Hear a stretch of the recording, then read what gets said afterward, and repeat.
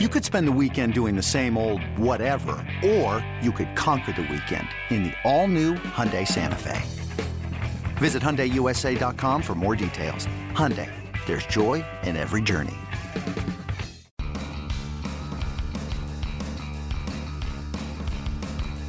You're listening to MLB.com Extras, brought to you by MLB.tv. It's baseball everywhere. Welcome, MLB.com Extras, the Atlanta Braves edition. I'm Dave Raymond with Mark Bowman. And Mark, here we are. The Braves clearly in that rebuild mode. You expect a lot of activity this week here? Yeah, they've obviously kept themselves at the forefront of the rumors over the last few weeks with Shelby Miller being the focus of many of those rumors. And I do expect him to continue to be included in talks because the Braves, I don't know if it makes sense to move Shelby, and we can talk about that later, but at the same time, I do understand why they are, at least they recognize that he is their top trade piece. They recognize that there are teams that are looking for starting pitching. He can provide that frontline starter.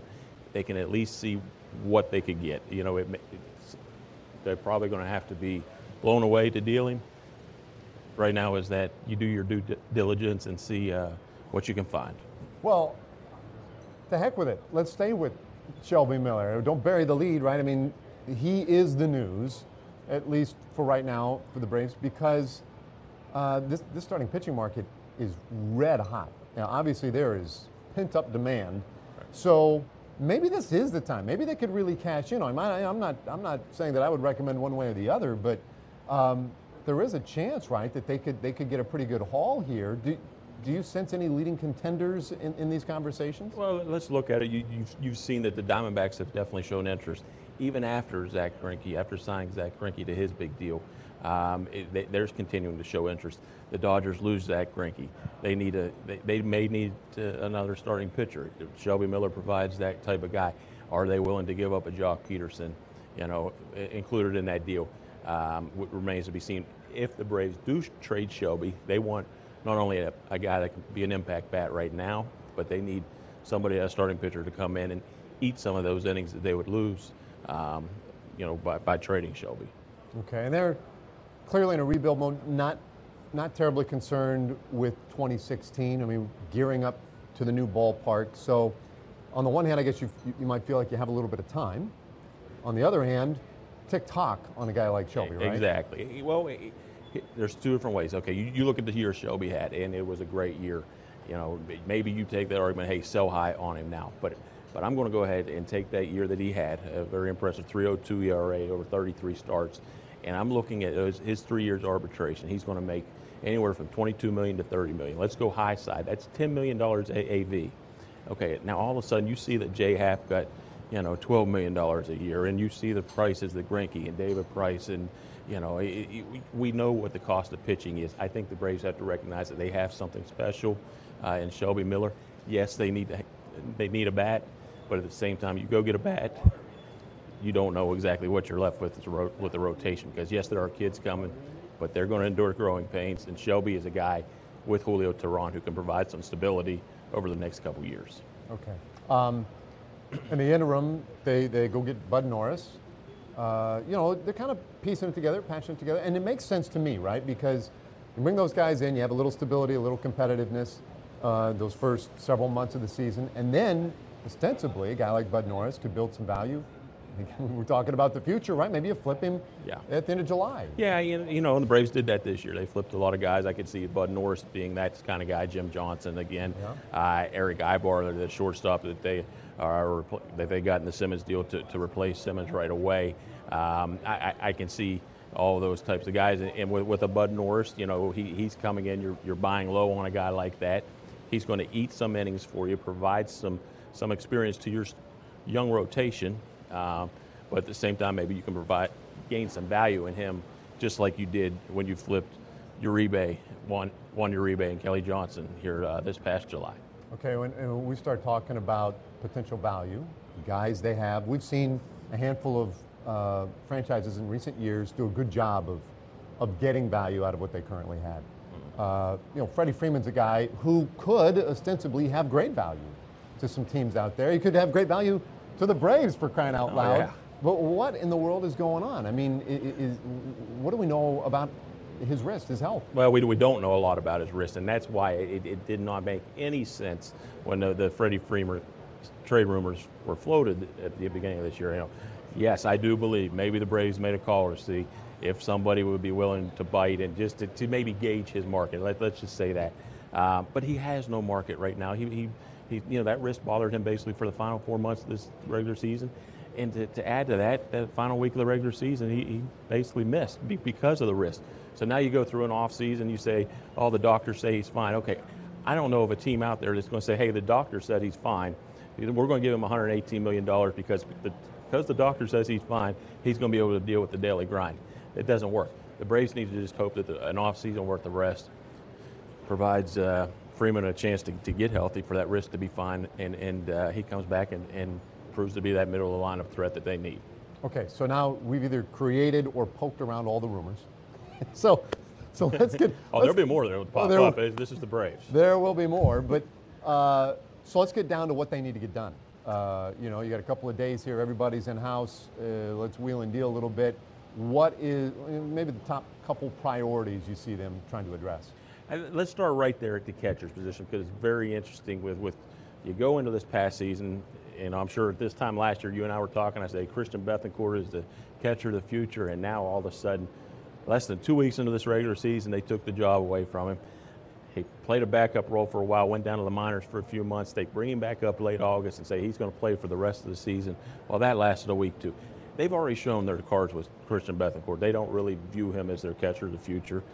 The question is, can they get a Tyler Flowers, a guy that they've shown interest in, to go ahead and share the position with A.J. Pierzynski this year? I don't think that Christian Bethancourt has a lot of trade value, but at the same time, I think what occurred last year has pretty much put an end to his time in Atlanta. Go from the catcher position, let's go to third base. They need to find somebody a left-handed bat to share the position with Adonis Garcia, a guy who showed power, unexpected power here during the latter part of the season.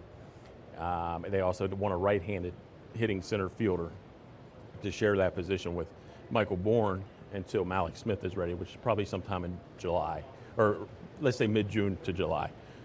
And, primarily they're still looking to add bullpen arms. Yes, they have some depth there, but they want more depth. They're looking for a setup type guy. They poked around on Darren O'Day. They were interested, but at the same time, I think he was always a long shot. He was probably more realistic for them than Ben Zobrist.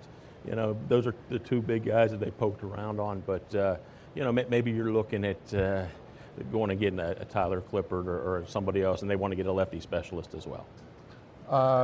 Jason Grilli might be healthy again, right? That would help a little bit. They do. It does seem like they have some pieces there that they could put together a decent bullpen. They do, and I have to credit them. They're going to say Jason Grilli's going to be healthy. Jason Grilli says he's going to be healthy, but at the same time, you got to protect yourself, and I think that's what they're doing because you have Chris Withrow coming back from an injury who's going to fill some late innings for you. You got Shea Simmons who's coming back from Tommy John surgery, and Jason Grilli coming back at 39, 40 years old from this Achilles injury, which, hey, look, he's come back from some significant injuries in the past. I'm not going to put it past him, but at the same time, you've got to do your part as a team and gain some insurance, and I think that's why they want to go out and get another arm, even though they've already gotten Jim Johnson, and they bring in David Carpenter as a non-roster invitee. He was one of their top setup men just 2 years ago. So, if his shoulder proves to be healthy, there will be a lot of depth there, and which will probably lead to more trade speculation at some time during the latter part of this season. Well, Jose Ramirez, right? Big power arm right there. Yeah, that's that's a real low risk. A trade with the Mariners where you just give up some cash and to go get a big arm and see what you have there. So, a former Yankees prospect. They've had some success with Vizcaino, his former Yankees farmhand teammates, Arodys Vizcaino and Manny Banuelos in their system. So he'll be reunited with those guys. Okay, so as we wrap it up, your best guess leaving here on Thursday, the Braves make a couple of trades? Well, everything will be focused on Shelby Miller this week. And my whole thinking is that Shelby Miller will be in the news all week. I do think they leave here with him. And, And maybe that's just because I'm looking ahead and saying, hey, look, go ahead and poke around. See if you can get a Jorge Soler or one of these big bats, A.J. Pollock. But at the end of the day, you better remember that if you want to be competitive moving into that new stadium in 2017, you got to remember what you have with your rotation. You want to have Shelby Miller, Julio Teheran to provide some experience for Matt Whistler, Lucas Sims, Sean Newcomb, whoever else is fitting in the young guys that are going to fill out that rotation. Okay, there you have it. Mark Bowman is not trading Shelby Miller this week at the winter meetings. Thanks, Mark. Thank you. All right, Mark Bowman, MLB.com Extras, the Atlanta Braves edition. MLB.tv Premium, the #1 live streaming sports service, is celebrating 13 years. Watch every out-of-market regular season game live or on demand in true HD. Real-time highlights, live look-ins, pitch tracking widget, and more. MLB.tv Premium includes a free At-Bat 15 subscription. Watch live baseball on over 400 mobile and connected devices. Watch at home, in the office, or on the go, every night, on every device. Blackout and other restrictions apply. Visit MLB.tv for details. Hey, Rob Bradford here. You guys know I'm always up for a good MVP story, and one of the best stories is Wasabi Technology. Wasabi is the world's hottest cloud storage company, and it's become the go-to provider for professional and collegiate sports teams, including 20 Major League Baseball teams like the Red Sox and NHL teams like the Bruins and Vancouver Canucks. Even the Liverpool Football Club is getting in on the Wasabi action. So, why is Wasabi the MVP? Well, Wasabi was purpose-built to free businesses from skyrocketing storage costs and unpredictable transaction fees that the Amazons of the world are charging. In fact, Wasabi is up to 80% less than those hyperscalers and doesn't charge a cent for businesses to access their data. From Wasabi's AI-enabled intelligent media storage, Wasabi Air, to the industry's only cloud storage service with triple protection against cyber criminals, data deletion, and ransomware, Wasabi's taken the lead in driving innovation in data storage and helping sports teams to unleash the power of their data. Wasabi, another Boston-based championship team.